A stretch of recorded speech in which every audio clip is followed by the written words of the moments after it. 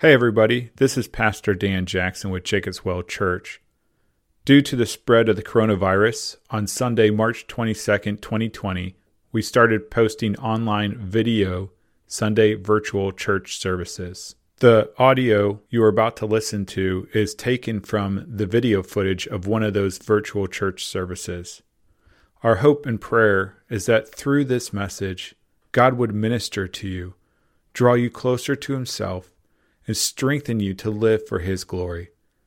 To watch videos of our church services, or to connect to Jacob's Well Church, or to just get more information about Jacob's Well Church, please visit our website at www.jacobswellgb.org. Good morning, Jacob's Well Church. My name is Dan. I'm the pastor. So glad to have you with us this morning. Want to start with a few announcements. First off, thanks for praying for the elders as we seek God's wisdom on how and when to restart corporate worship. Our game plan going forward, which may adjust and probably even will adjust as we gather more information. But our game plan for now is in June to start holding services in our parking lot. And so you can come to that in your car, or you could also sit in a lawn chair, and that will be available for you. We'll be broadcasting through an FM transmitter, and at least we'll be able to gather together in some form to worship God together and to hear from the Lord. And then in July, our hope is to move into the sanctuary with a lot of precautions in place to make sure we're caring well for one another. And so that is our game plan for now. Again, hold it with an open hand because we're continuing to analyze the data and the feedback and the information we're getting because we want to get together as quickly as possible, but also as safely as possible. And so that's our hope and prayer. And so continue to pray for us as we seek God's wisdom on that. So that's the only big announcement we have for you. Now for the kids' coloring assignment. Today's coloring assignment is kids and adults who do the colorings as well, is I want you to get a piece of paper and divide it into four by drawing a line across the middle and from top to bottom. So you'll have four quadrants on your paper.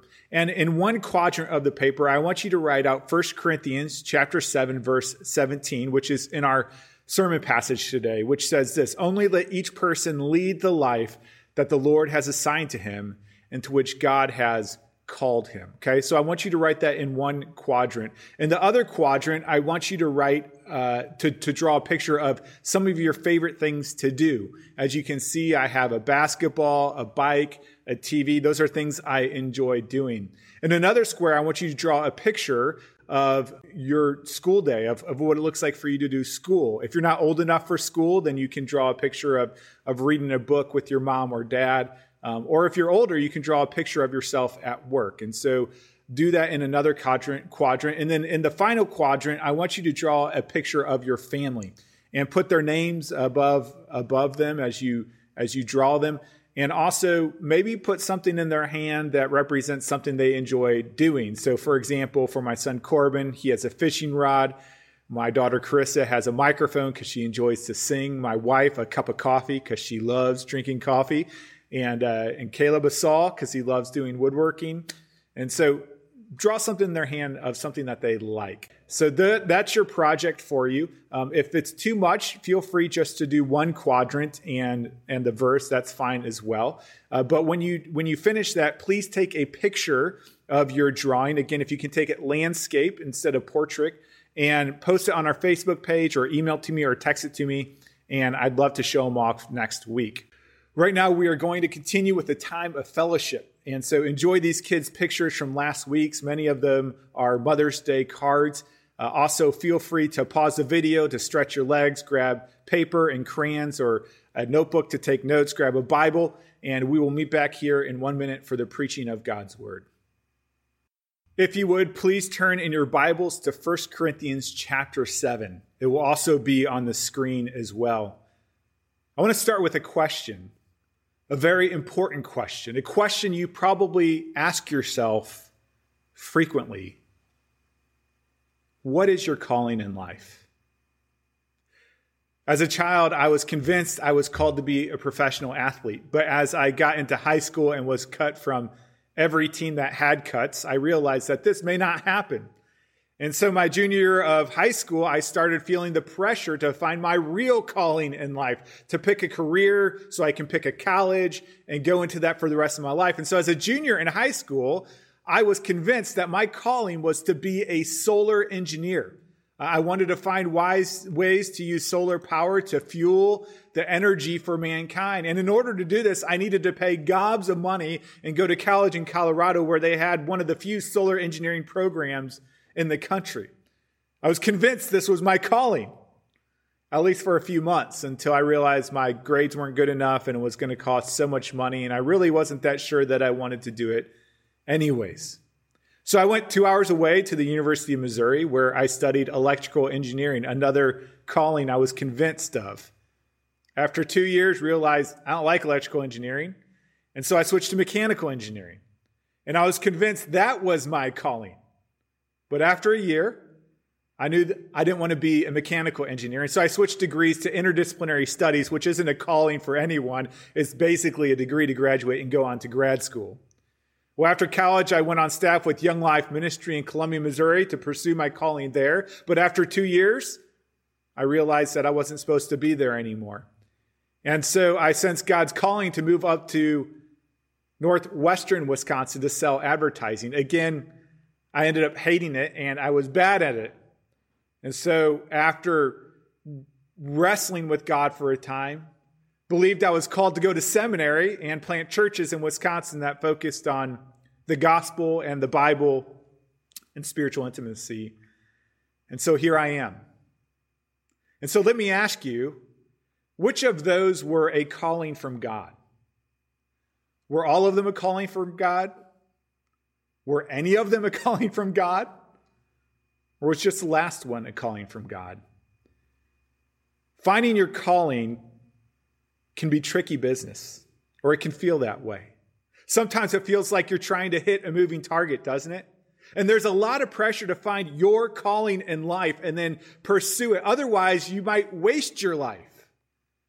I have visited with many, many Christians who seem not to be able to figure out their calling in life, and it is absolutely painful for them. They have prayed to the Lord about what their calling is to be, and it's still unclear to them. And they wonder, am I doing this wrong? Am I not spiritual enough to understand what God's calling is for my life? What's going on? Is God silent? Is God cruel? Does God have this calling in my life that he's not telling me about? And so many times Christians get frustrated, they get angry, and they even start getting contemptuous towards God. Remember at the beginning of 1 Corinthians chapter 7, Paul started addressing issues and matters that the Corinthians church wrote to him about, seeking godly advice about. Last week it was about physical intimacy and marriage and divorce.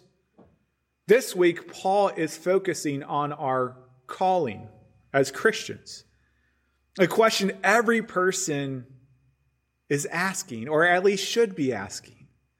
Now, as I read this passage, I actually have a little assignment for you. I want you to underline or highlight, either physically if you feel okay doing that. If you don't want to mark up your Bible, you can do it mentally. But I want you to highlight and underline the word call. Called or call, okay?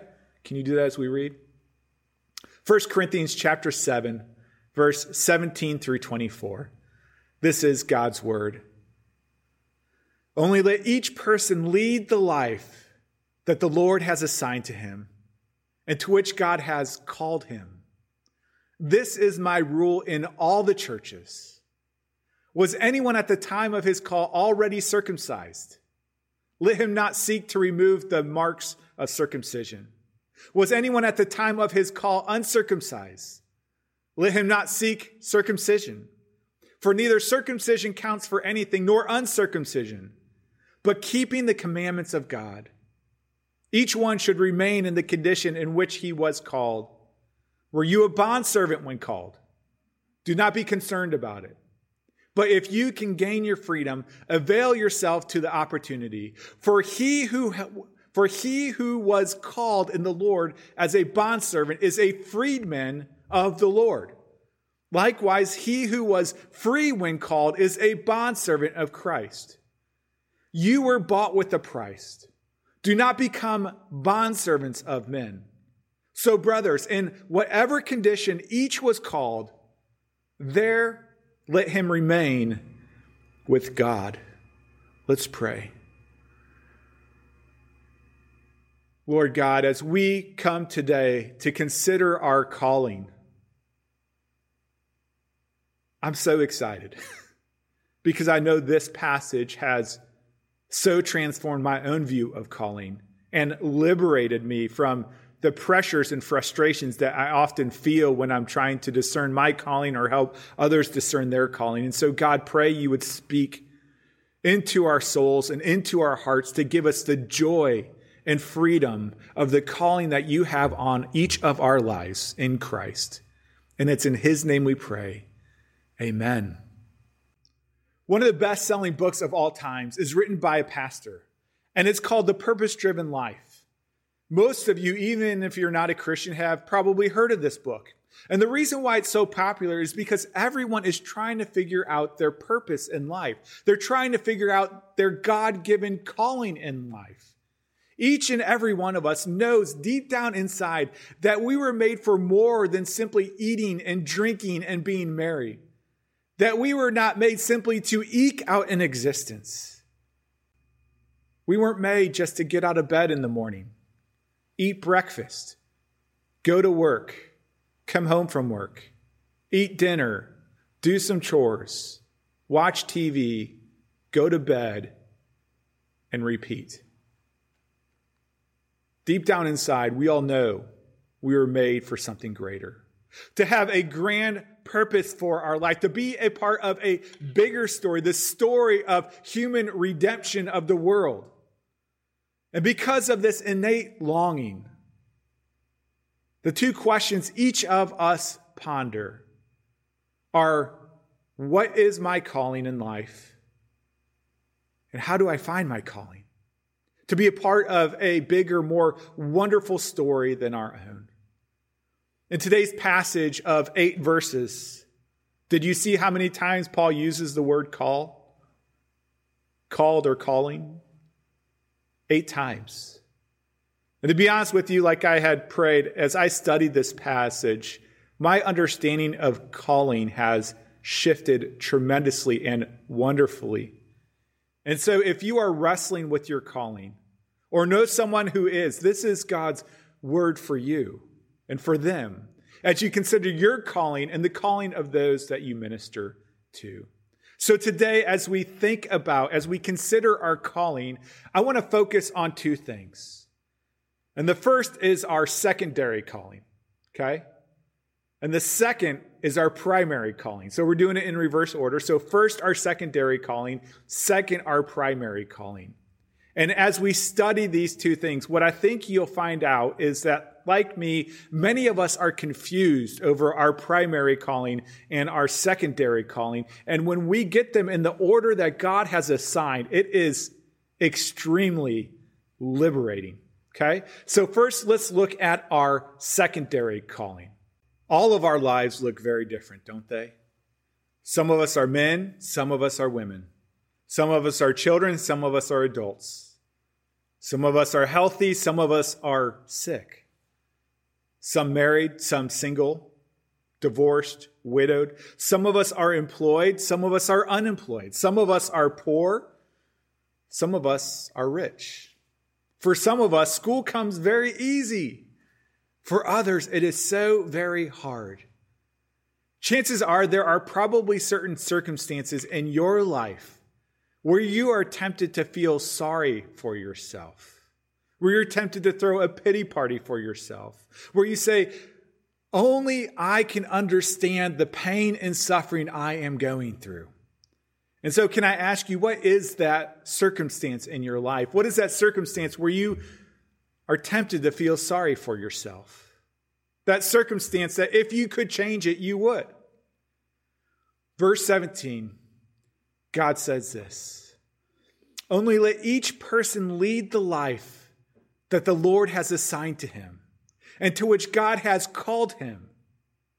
This is my rule in all the churches.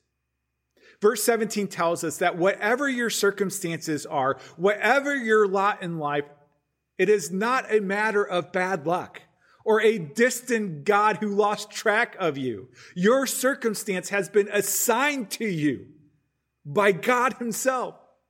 The word assigned here literally means to divide up, to separate into parts, and to distribute. I don't know about you, but I find this both comforting and challenging. It's comforting in knowing that whatever challenges I am going through right now, or whatever challenges may come my way in the future, it is no mistake. God has assigned it for my good and for his glory.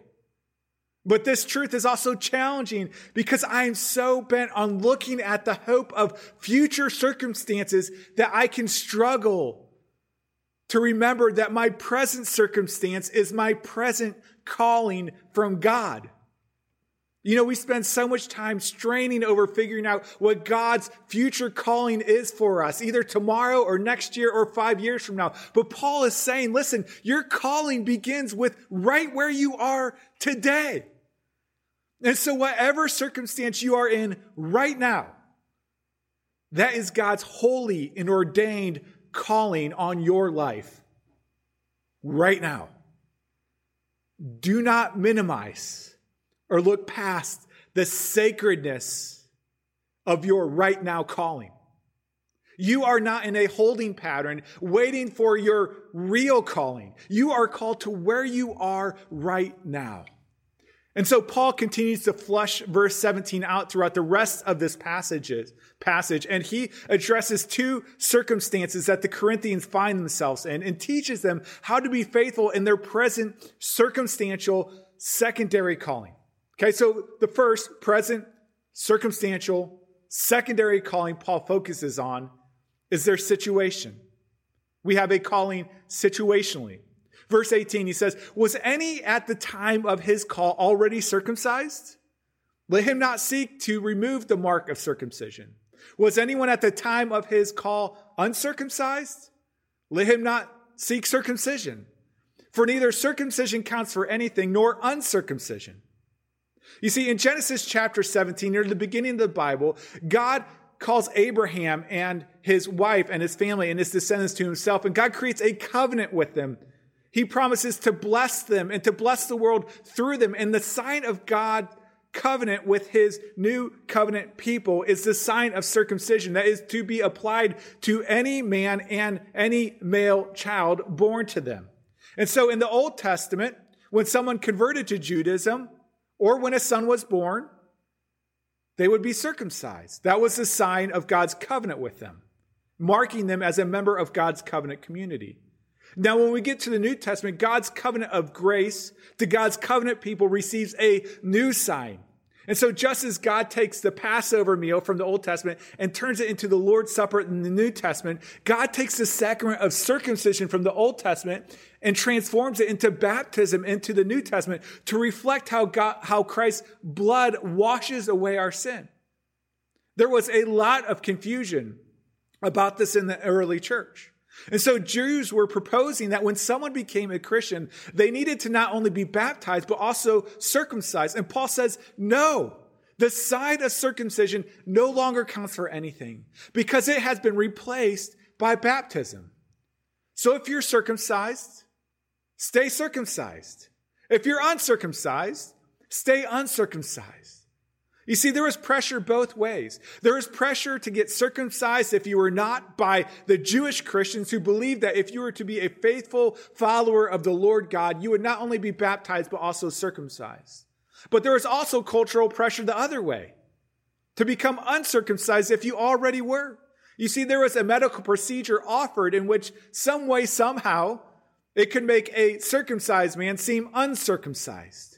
And men were doing this because Jews were minority in the culture, and just like any minority, there are certain disadvantages. And so men were reversing this procedure to fit in with the culture around them. And so just to summarize, when men became Christians, they tried to change their circumcision situation to try and fit in. Either they were tempted to become circumcised to fit in with the Christians, or they were tempted to become uncircumcised to fit in with the culture at large. And Paul says, listen, stay as you are in your situation of circumcision or uncircumcision.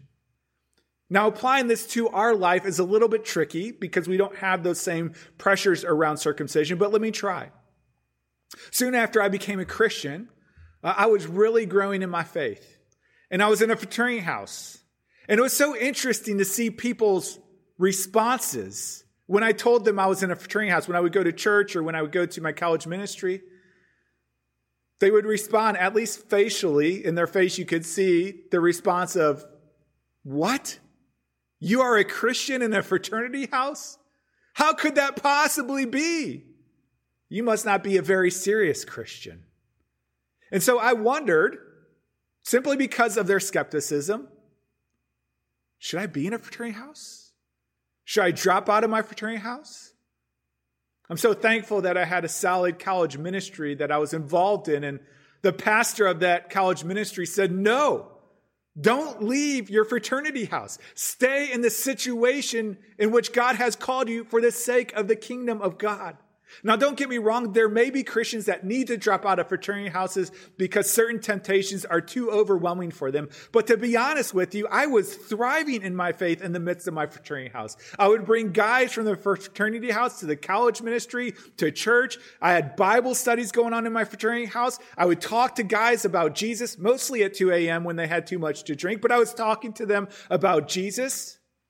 This was God's ordained, assigned situation that he had me in. And while I was tempted to just leave it when I became a Christian, to do so would have been a mistake. If you have recently become a Christian, what situations are you in that you are wondering if you should leave? Maybe you're in a hunting club or a knitting club or a neighborhood filled with non-Christians. Maybe your kids play on non-Christian sports teams, or maybe your high school friend group is filled with non-Christians who have different values, or maybe you work in a workplace that is anything but Christian. Paul is saying your default should be to stay, unless God gives you a secondary call to go elsewhere, or unless it causes you to break God's commandments to stay. That's why in verse 19, Paul says, "For neither circumcision counts for anything, nor uncircumcision, but keeping the commandments of God." This is our present secondary call, situationally. Paul uses the rest of the passage to talk about our present secondary call vocationally. In other words, the job that we do, our occupation. Verse 20 says, "Each one should remain in the condition in which he was called. Were you a bondservant when called? Do not be concerned about it. But if you can gain your freedom, avail yourself of the opportunity." This word bondservant can simply be translated slave. I think the ESV wisely translates it bondservant because when we think of slavery, we think of the horrible, oppressive, racist slavery from our own country's history. But in Paul's time in the Roman Empire, it wasn't quite that way. You see, slaves or bondservants were up to 50% of the population, and some of them held high positions like doctors and lawyers. Furthermore, these slaves or bondservants would sometimes take on the last name of their master because they loved working for their master. Now, with that said, there were still some awful situations, and slaves would have an opportunity to work a second job or a third job and earn extra money to buy their freedom. Paul says, if you have that opportunity, go for it.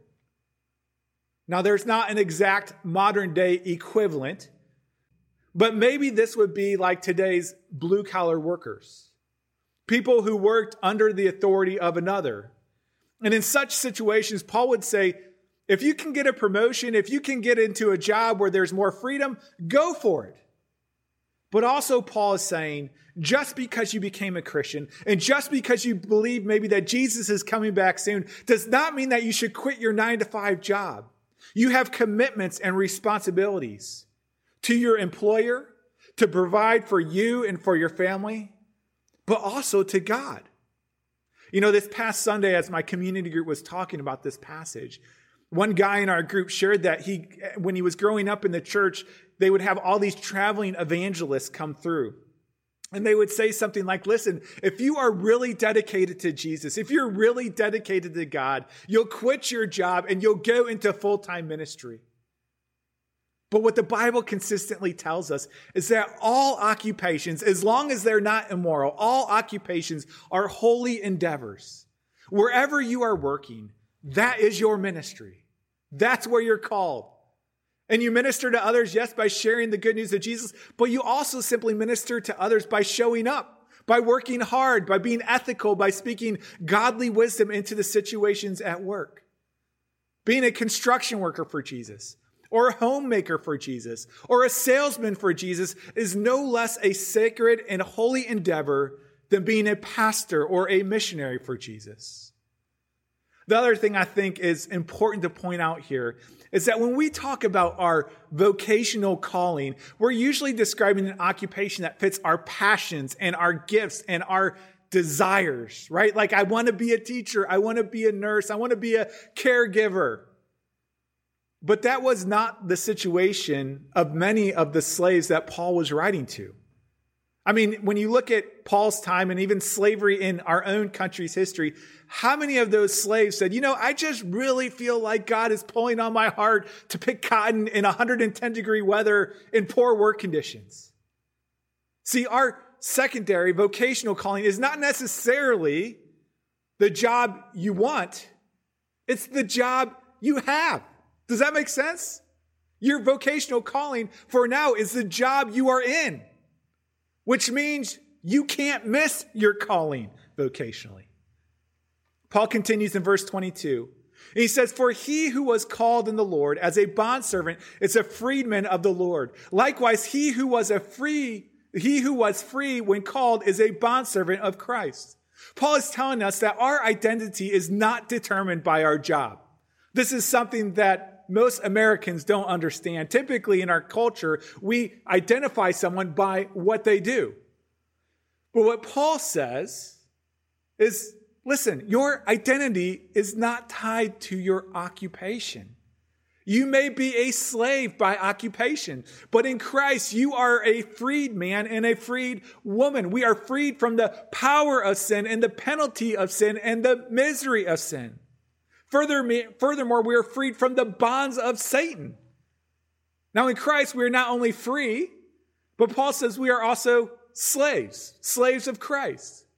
You see, we have not only been freed from being slaves to sin and Satan, but we have also been freed to have the privilege to live as slaves of Christ, to live to promote his agenda and his glory instead of our own.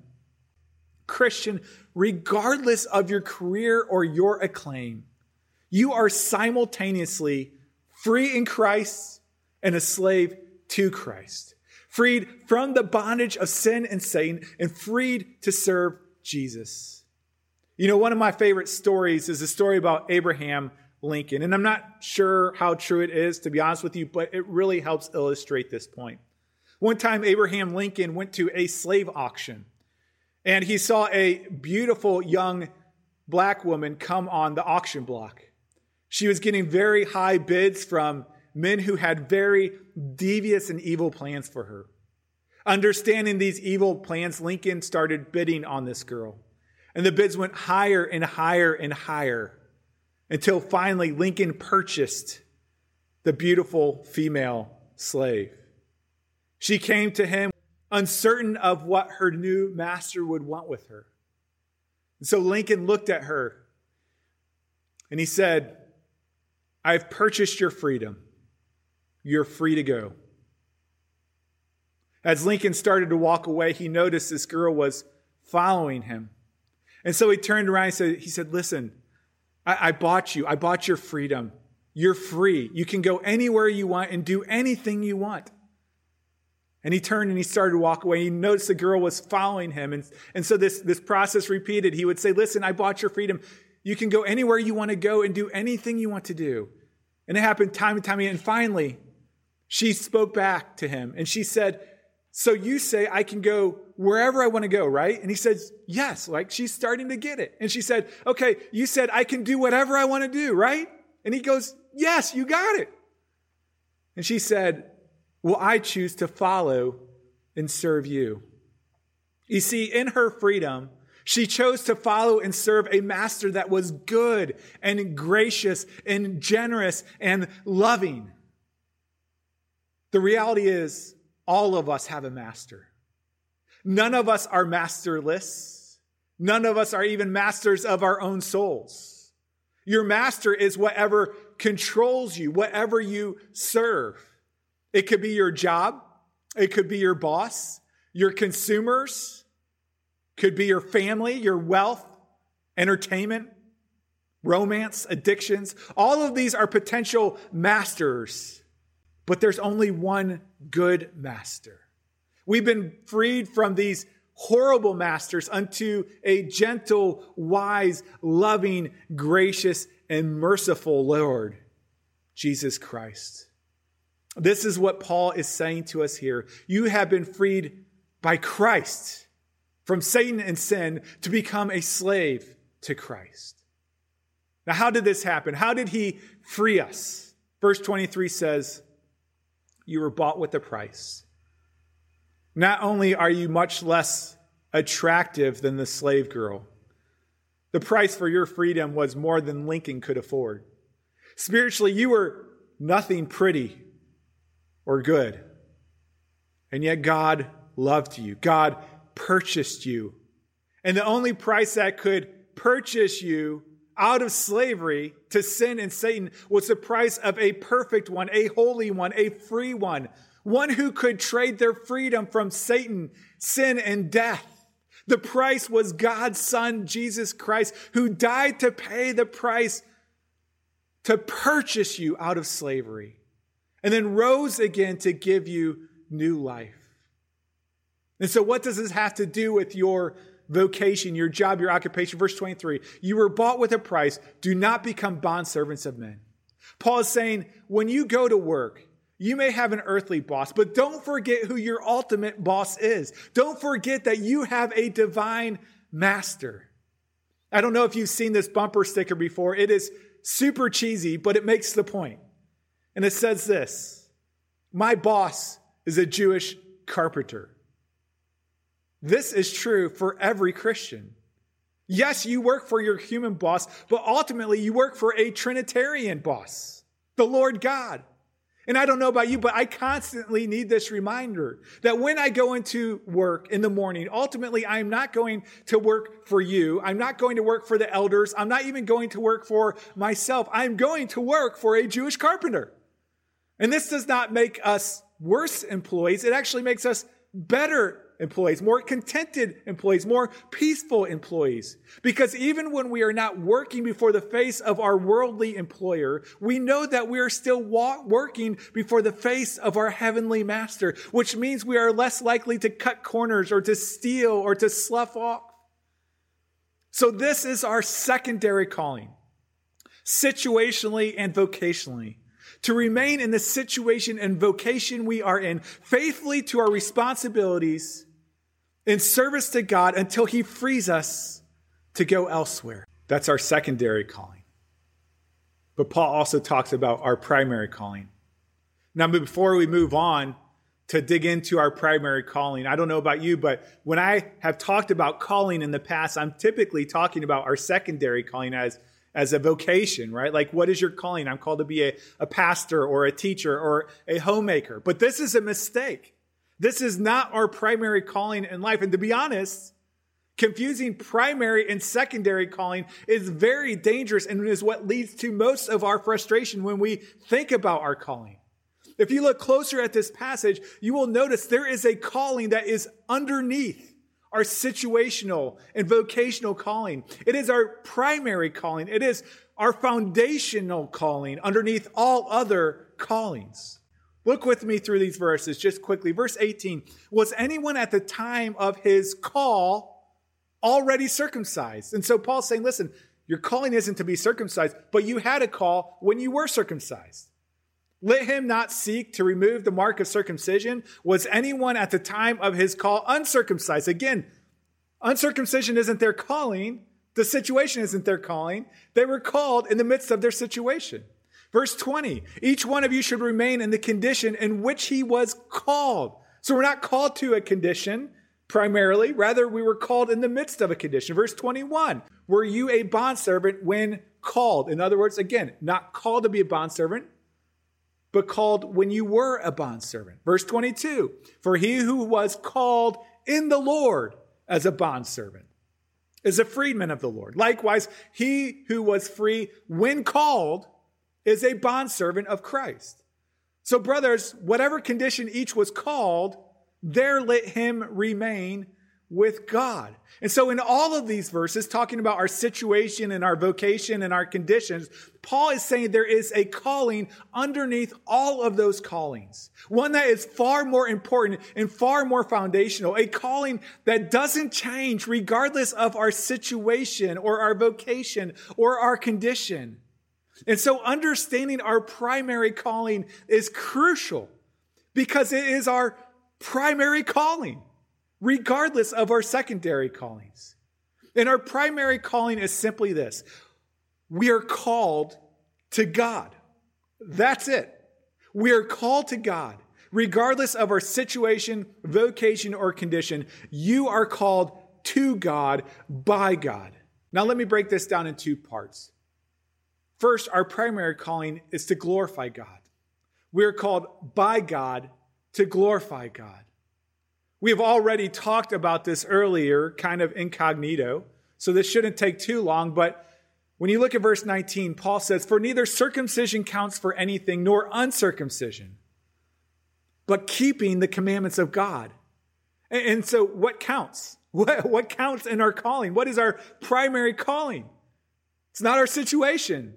It's to obey the commandments of God, regardless of our vocation, regardless of our situation, regardless if we are blue collar or white collar, rich or poor, healthy or dying, in our dream job or a job that we detest. No matter your situation or vocation, your primary calling goes below these, and it is to live for God, to glorify God, to obey God right now, wherever you are.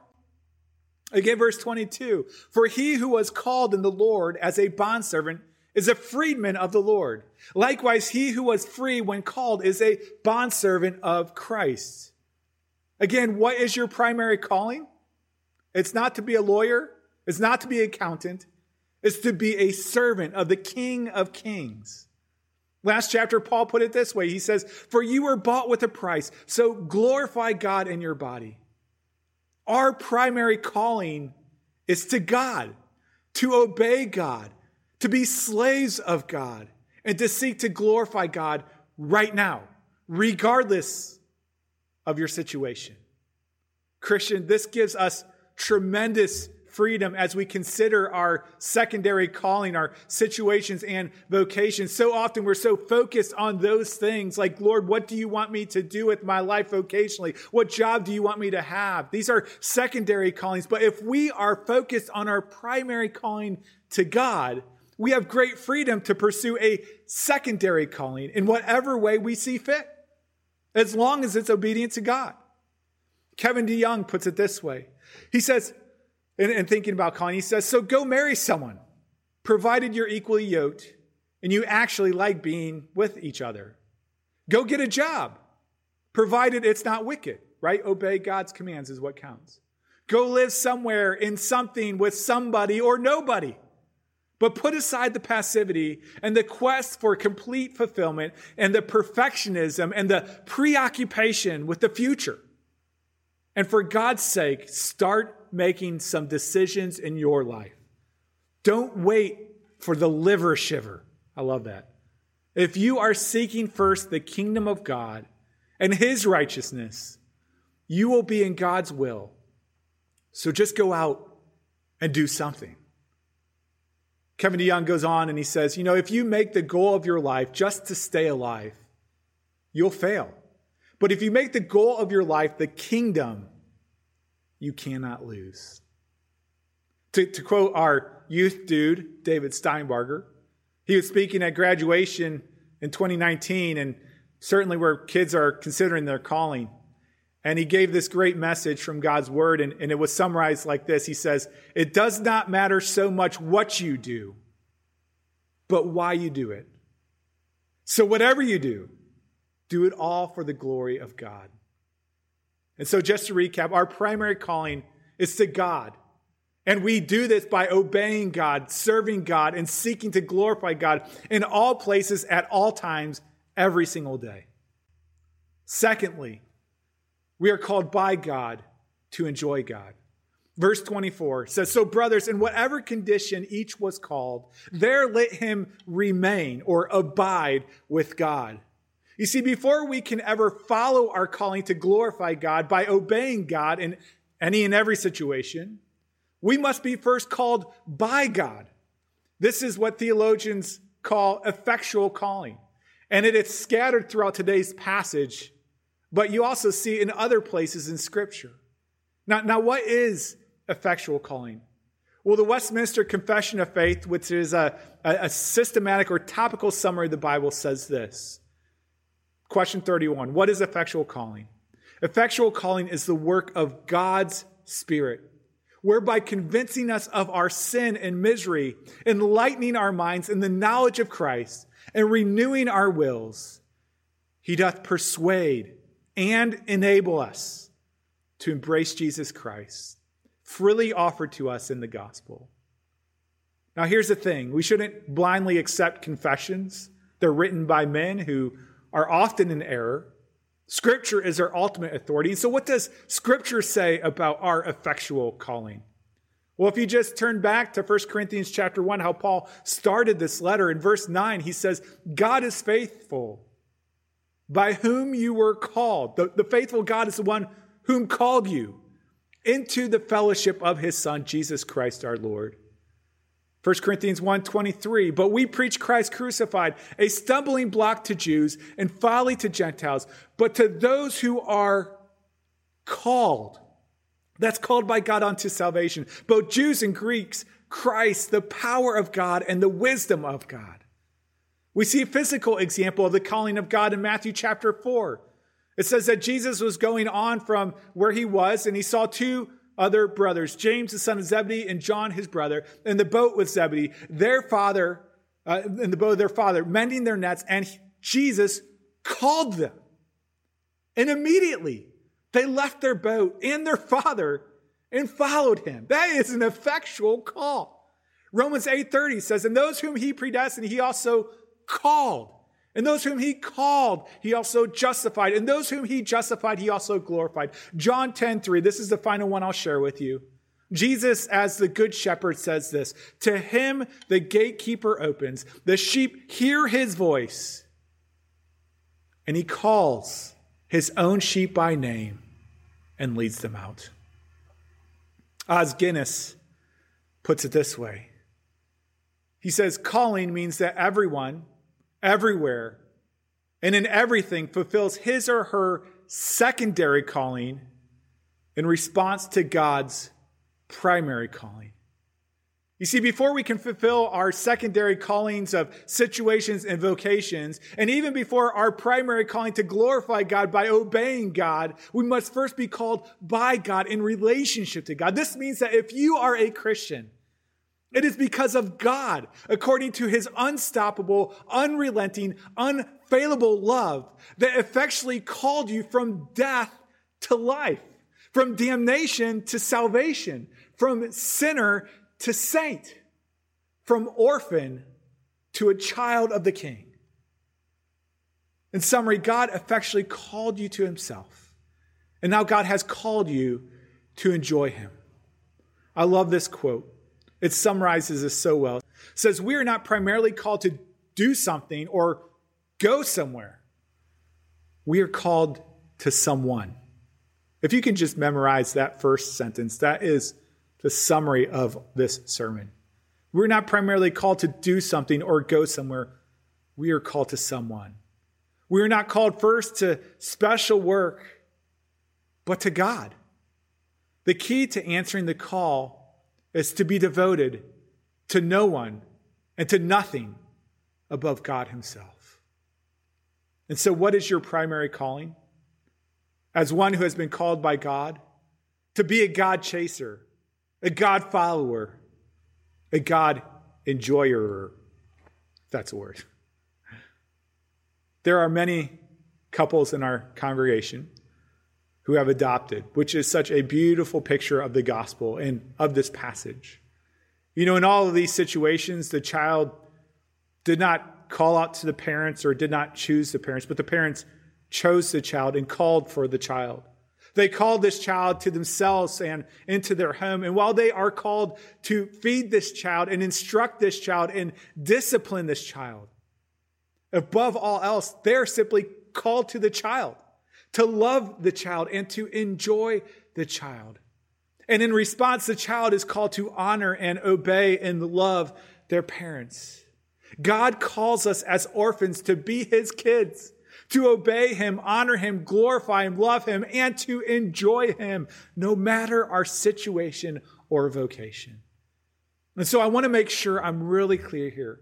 Underneath your secondary calling of vocation and situation, there is a primary calling, which should be our main focus, which is to glorify God and to enjoy God, which the Westminster Shorter Catechism, in its very first question, summarizes for us. What is the chief end of man?